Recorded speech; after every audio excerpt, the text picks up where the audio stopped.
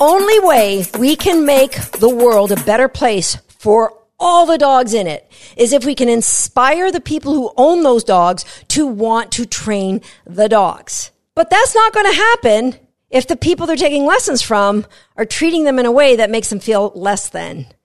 And let me tell you, this is probably one of the most raw and real podcasts that I've done because it hits home for me for my entire career as a dog trainer. Hi, I'm Susan Garrett. Welcome to Shaped by Dogs.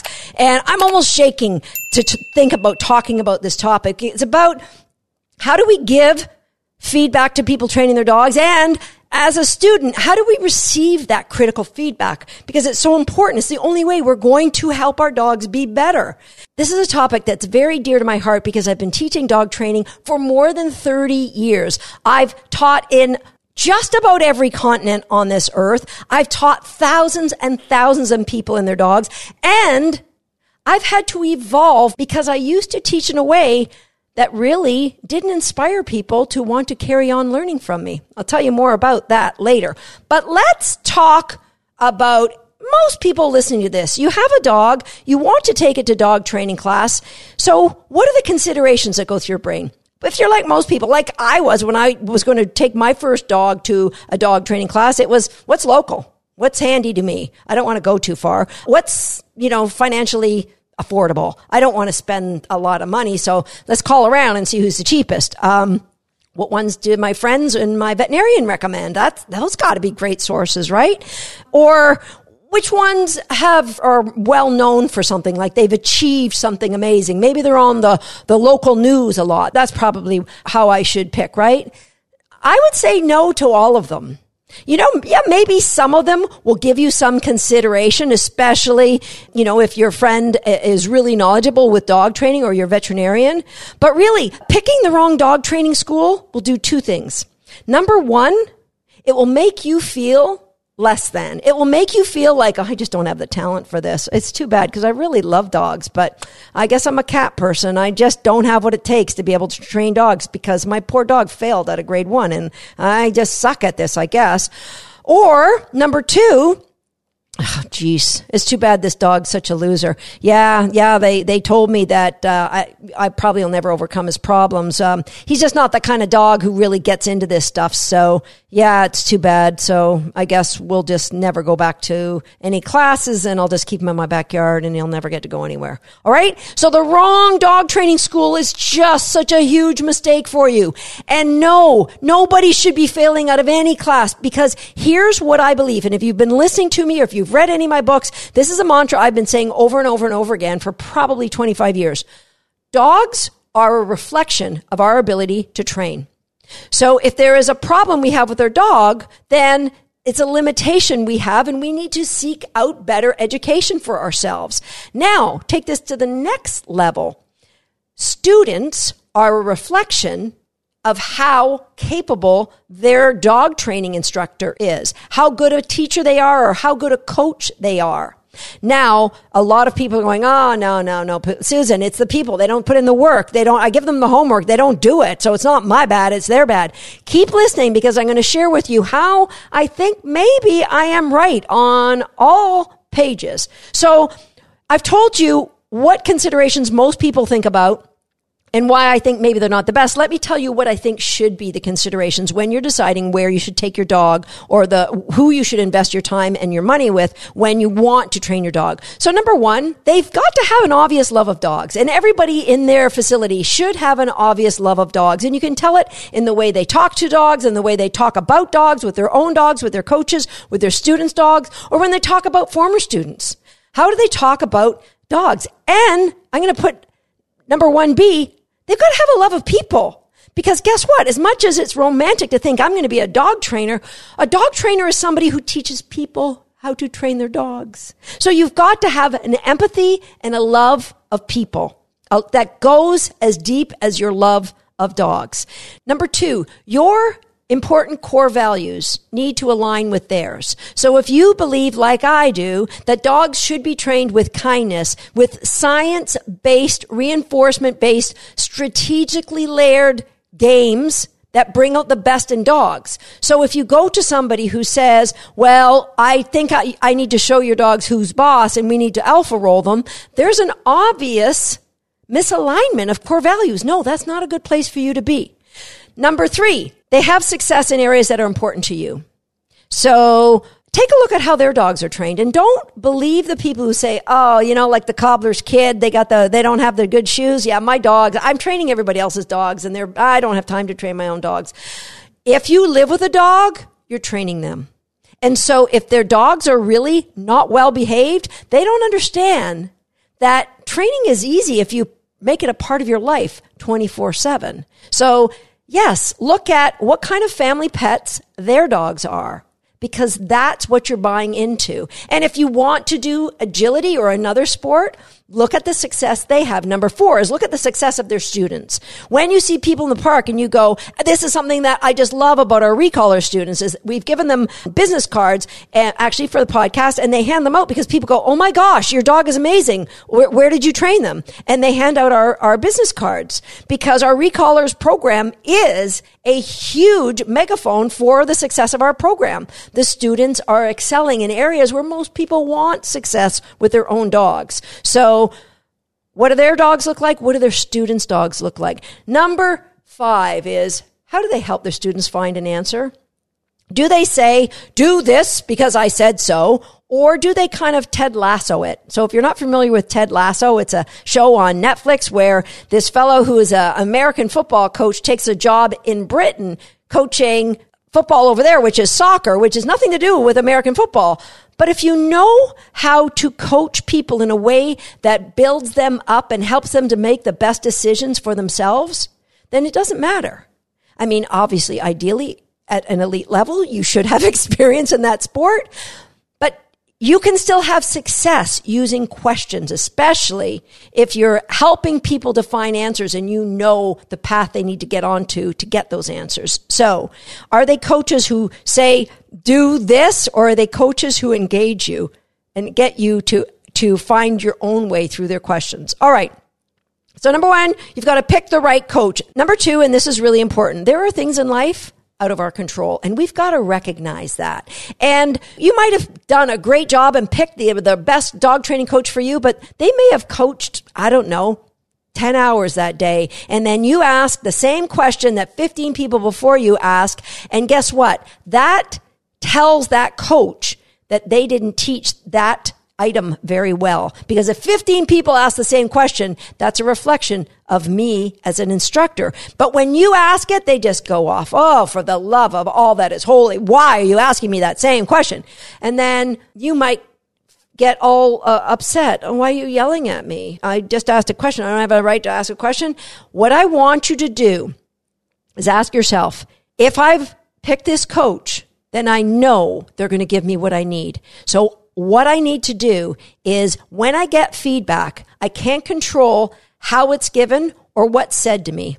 What I can do is control how I take out the important bits and throw away the stuff that doesn't matter. Right? So take away the things that you really need, take it on board, take action, make the change in your dog training, because your coach is going to give you some great feedback. Make the change. And if your feelings have been hurt, you're going to circle back around at a time when you're going to have a reasonable conversation about, here's, what happened and here's how I felt. Not about, you were mean to me and I don't like that. All right. Help your coach to up-level themselves as a coach. All right. Now let's talk to you guys as coaches. Anybody that is teaching dog training, there's a few things that I would like to share from my experiences. As I said off the top, I used to teach dog training from a place of where I would say to people, well, you can have fluffy Susan and I'll candy coat what I'm going to tell you, or you can have straight shooting Susan where I'm going to give you the raw truth about what's going on with your dog. And by saying that, it was not me that had to be kinder and learn how to coach people in a way that inspired them to take action. I put it all on them. Oh, if you're going to be a big wimp, then I guess I cannot give you the whole truth and I'll just candy coat stuff. Do you see how that's blaming them because you don't know how to deliver information in a way that they can take it on board? So as the coach, think in terms of, I have a 5C pyramid. So the first thing you need to do as a person's coach is connect, the bottom layer. Connect with them. Ask them about what are your goals with this dog, because your goals as their coach has nothing to do with their goals are. And you can help inspire them to have loftier goals as you go along, but you can't do that until you have a connection, a place of trust, a place of common core values. That's when you can now inspire them and encourage them in a lovingly playful way to want more. All right. So number one is that all important connection. And then you're going to create clarity for something that they can do with their dog. So for us, it starts as simple as an It's Your Choice game or crate games or collar grab or call ones, games that they can try and go, oh my gosh, like I got this. Success is easy for them. It inspires them to want to do homework because the games are just so easy for them to take on board and put into their daily life. And they go, look at my dog. And they might ask their friends and neighbors, do you want to see my dog do something? I never thought he could do that. Create clarity by manipulating the environment so that success is inevitable. It isn't just going to happen if they do things a certain way at a certain time of day with a certain dog, with a certain gifted athleticness that they have. Success is inevitable because you as their coach set up the strategies so that they were going to have success. So we've connected, we've created clarity, now we're growing that confidence. And that confidence comes from you guiding them with your questions. The confidence happens by them training their dog, by them getting success, and they're not going to keep doing that if they're made to feel less than. So back in the day, I was earnest about wanting everybody to do what I was doing as a dog trainer. But in the 90s, very few people were doing what I was doing at the elite level of sports. And so I was kind of on an island by myself. And because of that, you either grow thick skin and get a big ego so that you can carry on when other people think you're going to fail, or you give up and do what everybody else is doing. But I kept going. But what I did, I taught so many seminars, and I know there were people at seminars that, because of the feedback I gave them, ended up in the bathroom crying on the way home, or occasionally they would weep openly in front of me. And that affected me. Every person that I knew that I had hurt their feelings, it built in me the need to become a better coach. And what would happen is I would see them doing something to their dog, and I'd go, oh my gosh, no, don't you see how what you just did this to the dog, and it was blaming him for this, and it wasn't his fault, and how do you feel now? And I maybe didn't say it just like that, and I honestly never meant to hurt anybody's feelings, but what I did was I triggered them, because they wouldn't be there if they didn't love their dog. They wouldn't be there if they didn't want to learn how to be the best they could for their dog. And here they had somebody that they used to respect who was making them feel ashamed. What did I do to my dog? Oh my gosh, what an animal am I? And what my words would do would trigger them to their back brain, their lizard brain. Remember lizard brain? Fight, flight, or freeze. Now, obviously they couldn't fight me because who's going to take on, right? So they might fight. Most of them would just freeze. And that's when they would be locked in this emotional back brain. My words after that would never be registered. Just like me being chased by that guy when I talked about in podcast episode number 103, running down the street, nothing would register. So once I put them into their back brain and I made them feel ashamed, I could have said, hey, you know what? I think you and I are so cool, so much alike. Like we got common goals and we should grow. I think we should actually like move in together because we're just so cool. Like I think we're amazing. None of that would register, because I'd already made them feel bad about what they were doing. And were they leaving my class or my workshop or my seminar feeling good about their dog, feeling good about themselves as a trainer, feeling more confident than they walked through the door?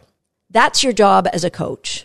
Your job is to connect, create clarity so that success is inevitable, have them repeat, inspire them to practice so that they grow confidence, and then you can challenge them. So often, especially people teaching agility, they get people off the street and they say, come on, let's get your dog up and over this equipment like on week 2 or 3. And then the dogs are like, no, some of them are really doing badly. And then, oh, your dog's just a duffer. Oh, we can do better. Oh, you didn't hold your cookie right. Oh, you didn't. No, when you break things down, success is inevitable. When success is inevitable, people grow more confidence. When they grow more confidence, you can throw more challenge at them, and then they have the ability to make better choices. That all happens because you're a coach who cares.